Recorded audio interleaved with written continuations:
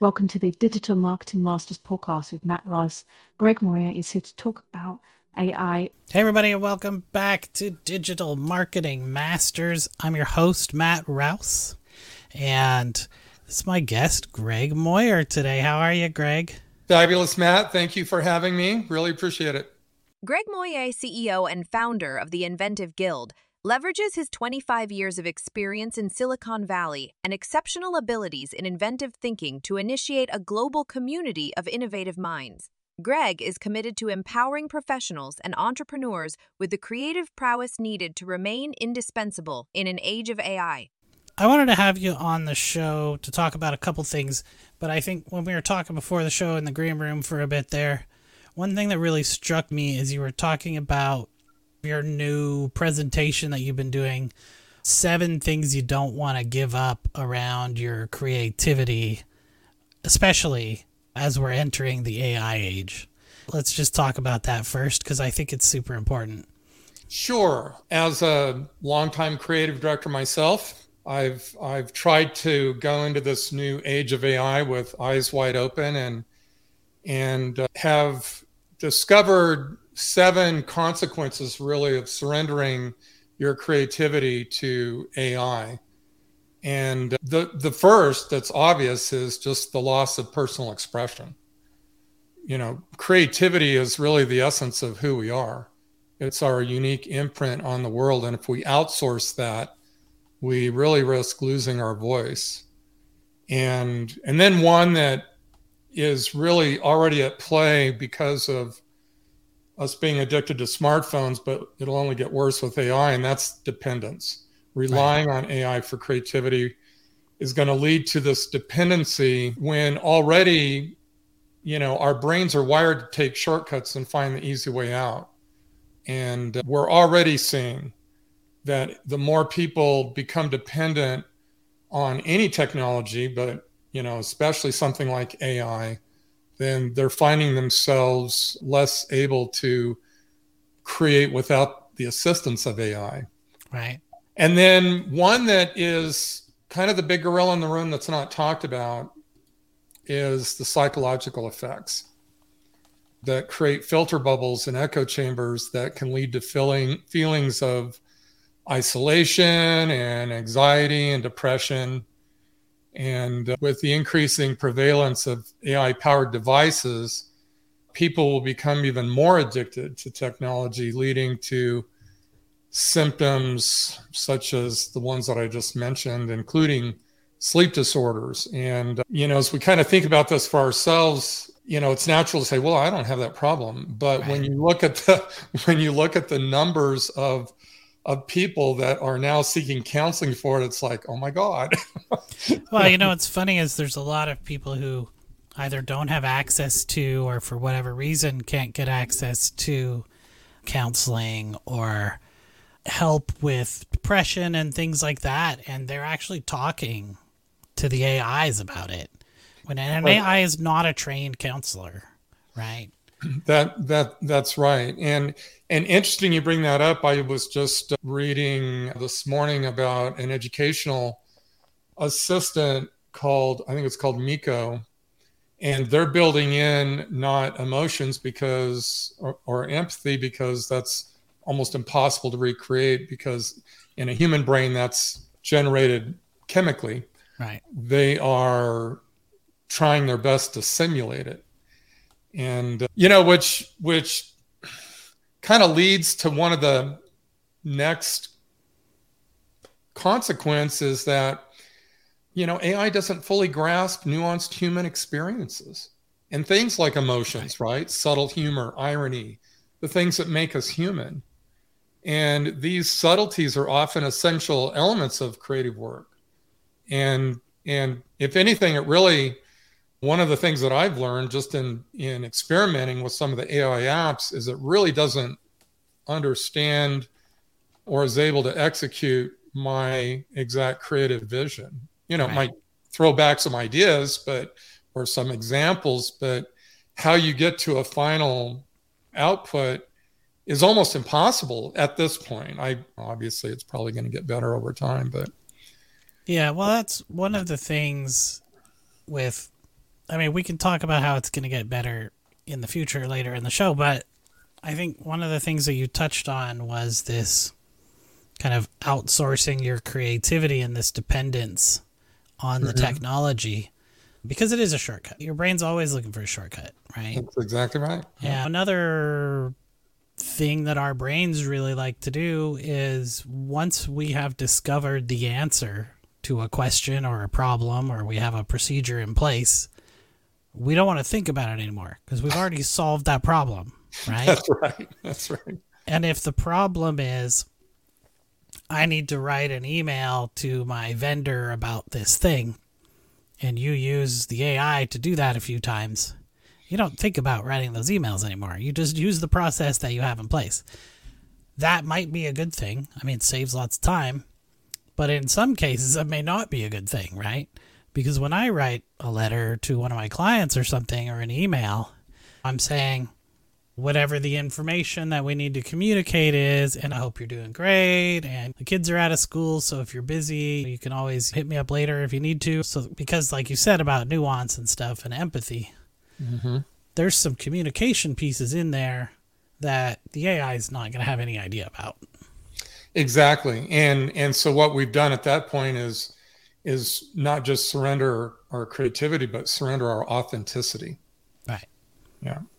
The other thing is, this is one I think everyone really overlooks, and his name escapes me at the moment, but I was watching a video by a music producer on YouTube, and he was talking about how nobody uses analog recording equipment anymore, right? Everybody records on a computer. They don't use effect pedals. They just turn the effects on in the computer, right? They don't put stuff on the microphone or whatever. They just put it on after the fact in the computer, and everything's done in the computer. So it all sounds computerized. And now artists are going, well, wait a minute.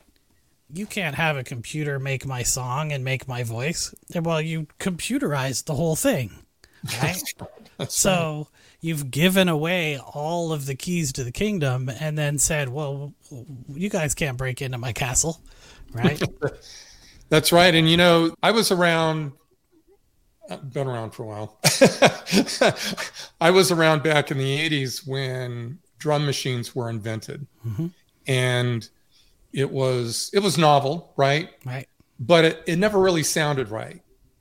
And then in the early 90s, I believe it was around the early 90s, this company called Lynn Drummer came out with this thing that they called quantizing. And one of the reasons why drum machines never sounded right, it wasn't that the drums didn't sound good. The drums, we can recreate a drum sound electronically pretty closely. But it just didn't sound right. And Lynn Drummer came out with this concept called quantizing, because what they realized is that the drum machines were too perfect. Right.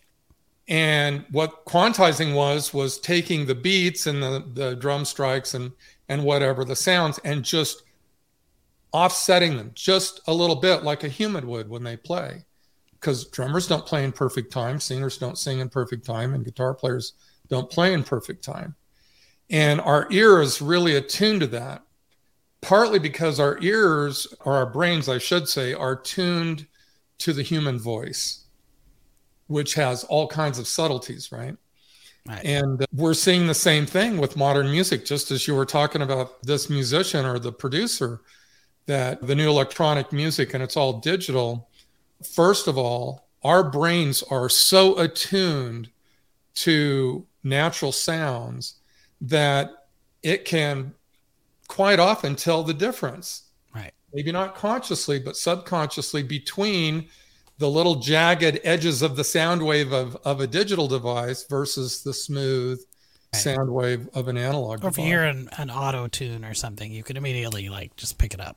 Oh, if you listen to any analog music ever, especially on vinyl or another platform like that's a direct or FLAC or something.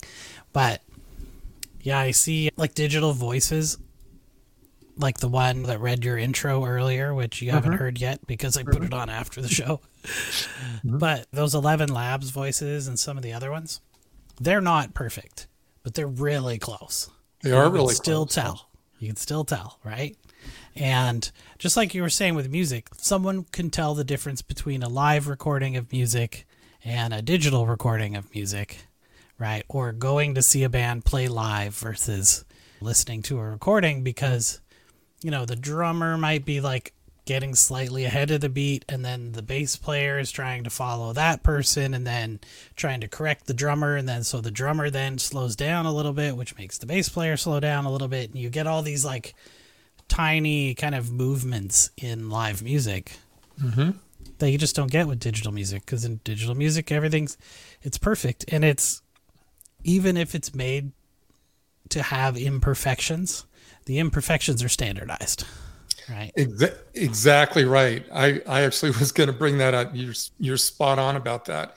And so what's happening is, even with the imperfections being standardized, what we're seeing the bar may be rising, but the bandwidth of the bar is staying the same. So everything is still, in a lot of the circles I run, we call it the race to mediocrity. Right. Yeah. And for sure. And, you know, you were talking about recreating the human voice, which made me think of deep fakes and like where the movie industry is in being able to create humans like extras on screen, right, and not have to pay extras, which is what one of the big strikes is about right now, right? And this, one of the other consequences in this laundry list of things for surrendering your creativity to AI are the legal and ethical considerations. You know, who owns the work? That's right. And it's getting really messy and complex. I think we need to tread a little carefully, as the lawsuits are just already lining up in the court. I don't think that there is any structure to the law currently that is made to understand the consequences of what's going to happen. Hello, fellow humans. It's the digital versions of your host, Matt Rouse, and I am dropping in on the podcast to tell you about a timely book that the human Matt Rouse has written called Will AI Take My Job? It is a bleeding edge look at what is happening with AI. In the book, he talks about which jobs and industries AI is going to disrupt. He also focuses on strategies you can use to improve your chances of staying out of the unemployment line with the other organic primates. Whether you work for a large organization or are self-employed, you should read Will AI Take My Job? Take it from me, Matt's digital avatar. Come to think of it, I may not need him around much longer. Take music, for example. I was having this discussion with my neighbor, who actually works in the music industry, and he like writes courses about songwriting and stuff, and he works with choirs live, and he tunes pianos and all this kind of stuff, right? Mm-hmm.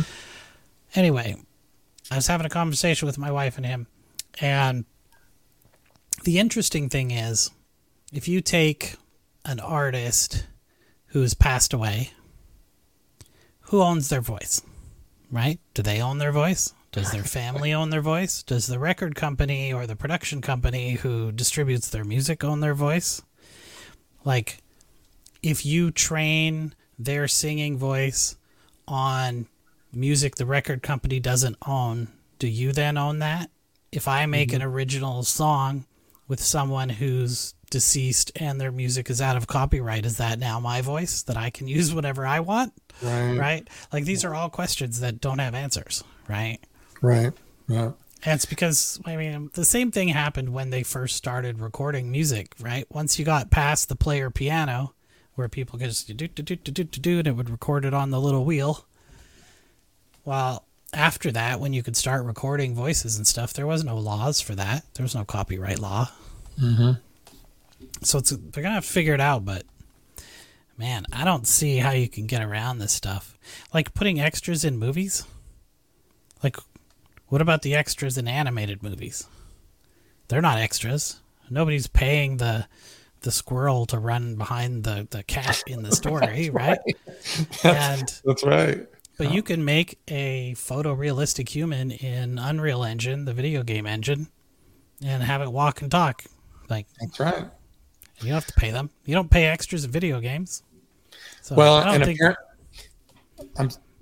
mean to interrupt, but I was going to say, and apparently what I was listening to one of the SAG actors who was talking about the strike was mentioning is the film companies pulling faces from earlier films to put on 3D generated bodies. Right. You don't need to do that, right? You can just make faces now. I don't know if you've looked at any. You're probably not a big video game making person. I still make video games now in my spare time, so I follow this stuff. And I mean, you could make photorealistic photos, right? There's one that was going around the internet that I don't even think the news had come out and said that people had discovered that it was fake, and it was like these quote Budweiser girls that were like the original kind of Budweiser girls that would wear the one-piece bathing suits that made up the Budweiser label from the 90s. Used to like print posters of them and stuff for teenage boys, right? That kind of thing. Somebody made one in Unreal Engine and it went around the internet. Nobody noticed the difference, right? Yeah. Wow. And making the people walk down the street is not a big deal with a 3D model. Now, I'm not saying that I disagree with the Screen Actors Guild. I think they're right. I think people should get paid for their work. I don't think that studios should just make these massive budget movies and keep all of the money, right, without paying the people for their likeness rights and that kind of thing. But I don't think there's any way around it. Like, I think they're going to do it. If you're making cars on the assembly line and you put a robot in that does the work of 4 people, they can go all day long and say you can't lay these people off or whatever. They can go on strike or whatever it is. They'll just put more robots in. I don't see how it's possible, right? Yeah, you're absolutely right. We're seeing it across multiple industries right now. We're seeing it in fast food. Right. You know, McDonald's came up in a conversation with someone the other day. The digital ordering monitors, you know, you walk into a McDonald's and you order on a monitor. They don't have order takers at the cash registers anymore. I walked in a store the other day and it didn't even have one. It had a little window where you picked up your food, right? And well, if you think about it, that probably reduced the crew by about 3 to 4 people per shift times 2 shifts a day. If you do the math across 38,000 McDonald's stores, that's about 240,000 people.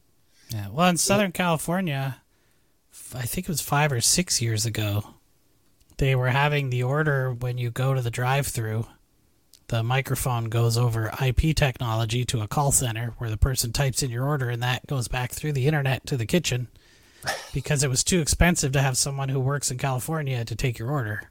Yeah. And wow. Now they're just doing it with a chatbot, right? Right. Chatbot just talks to you. And you see all the videos of people's either order gets screwed up or whatever.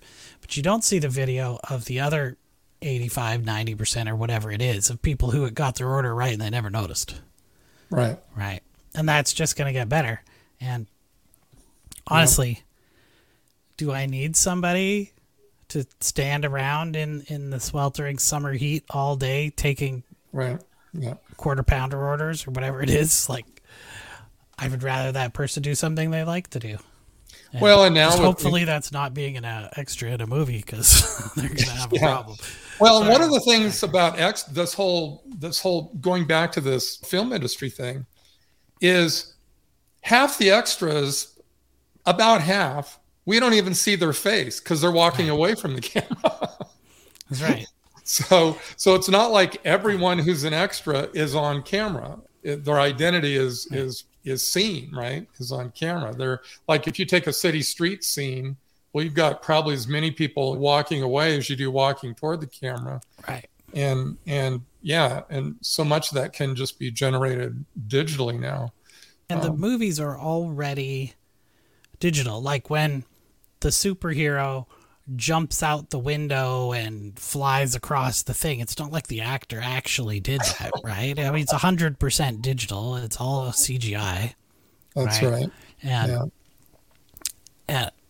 like, it's funny they call it. They used to have these like CGI workstations back in the day. Like, if you go back and look at the original Tron movie, which you probably remember, that was the first 100% CGI, like the 100% CGI scenes in movies, as far as I know, anyway. And by nowadays standards, it's terrible, but that was a big thing back then. And it also had electronic music, right? With the drum machines, and synthesizers and all that. And man, they were right. Like, that's the direction it's going. And And that prediction was correct from the 80s, right? Yeah. Well, and then the new version of Tron, about the only thing that wasn't digital were the faces that they plastered on the, Right.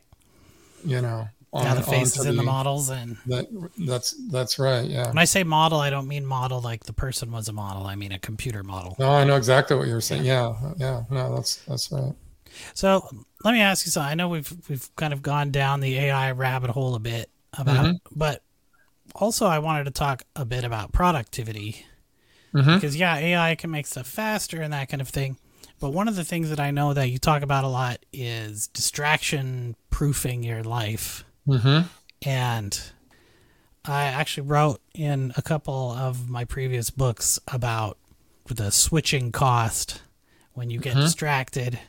And everybody's now, they're working at home, so their cat's on the monitor and their kids pulling on their sleeve and, the delivery guy's at the door and whatever else is going on. So do you have some tips for people to, like, kind of distraction proof themselves? I do. So just during the, my 30-year tenure in Silicon Valley, one of the superpowers that I developed really out of necessity was to become distraction proof. And so I paid really close attention to what worked, what didn't, what others were doing. And a lot of what I learned is really also in alignment with how to set yourself up to be able to get into a flow state. Because no matter what level of flow state you're in, there's a few different levels. Any level is better than just sitting around waiting for the next Facebook notification, right? So turn off your notifications, people. Yeah, there you go. Well, that's one of them. Off. But first and foremost, protect your attention as your most precious asset. It's really hard to do, but take what I just said and post it on a wall, post it on your monitor until it's burned into your brain. I'm not going to go into all the numbers, but here's the big one. Just an American with American businesses lose about $650 billion a year in lost productivity due to distractions. I believe Think about that. I mean, it's just insane. The number one distraction right now, right here. Right. This is it. I saw a guy on YouTube once, he called it the screaming box. He said the screaming box in your pocket will never shut up. And it's true. I've written, I think, 6 business books now.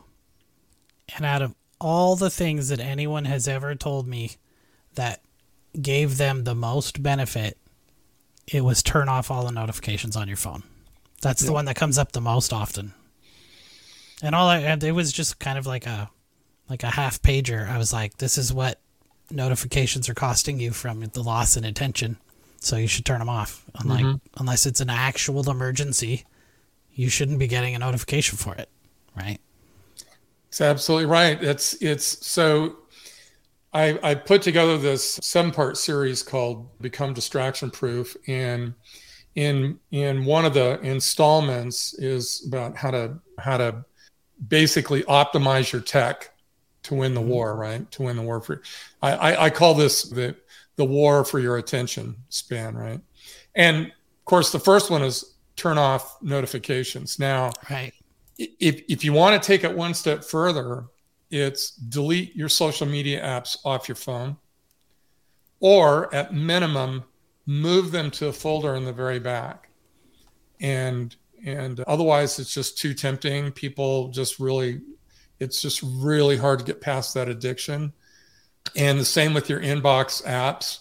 Move it to the last screen on your phone. Here's one.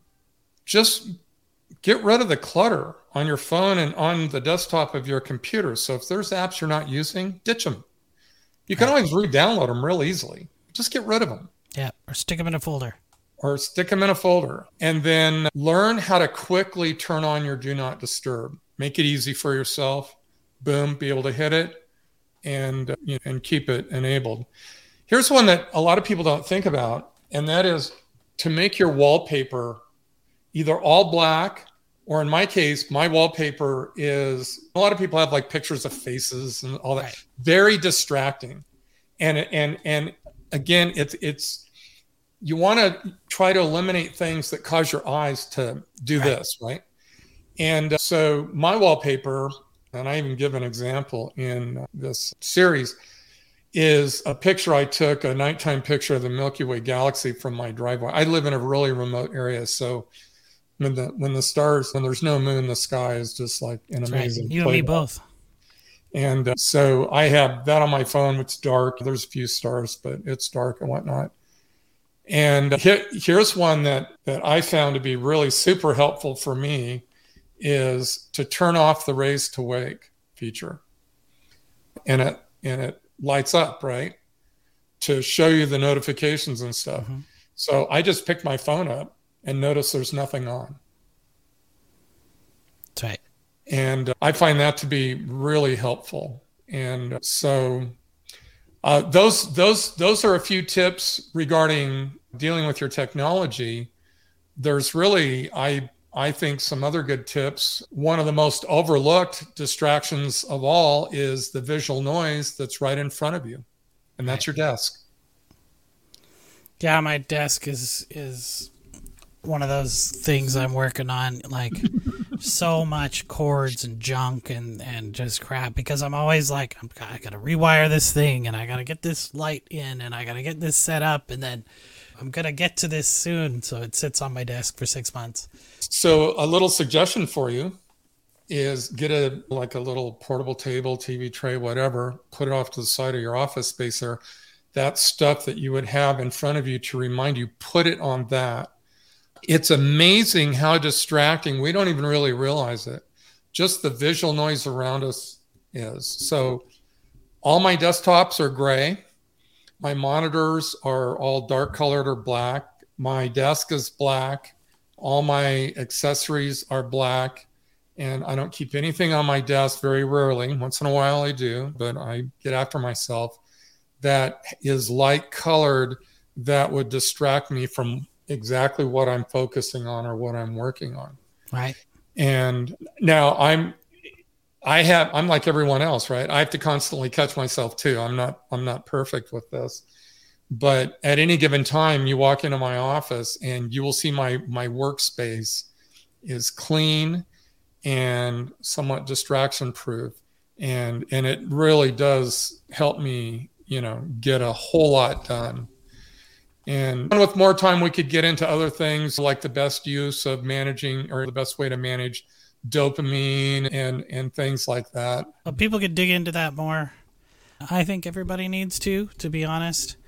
Cutting out distractions was a game changer for my business. It was also, I would say it was also a game changer for my life, because then instead of working 80 hours a week, I'm working 60 hours a week, right? I mean, at the start when we were, ramping up, but that extra 20 hours, I wasn't doing anything productive. It was just getting distracted, paying attention to emails I shouldn't be paying attention to, taking phone calls that are crap, people calling me night and day, trying to sell me shit, and all of that worthless time was the time that I could be spending getting my business together. Now I don't have to work 60 hours a week, and I can take my daughter to swimming lessons in the morning because our business is focused and we know what we're doing, right? And we're not distracted constantly, especially by the phone,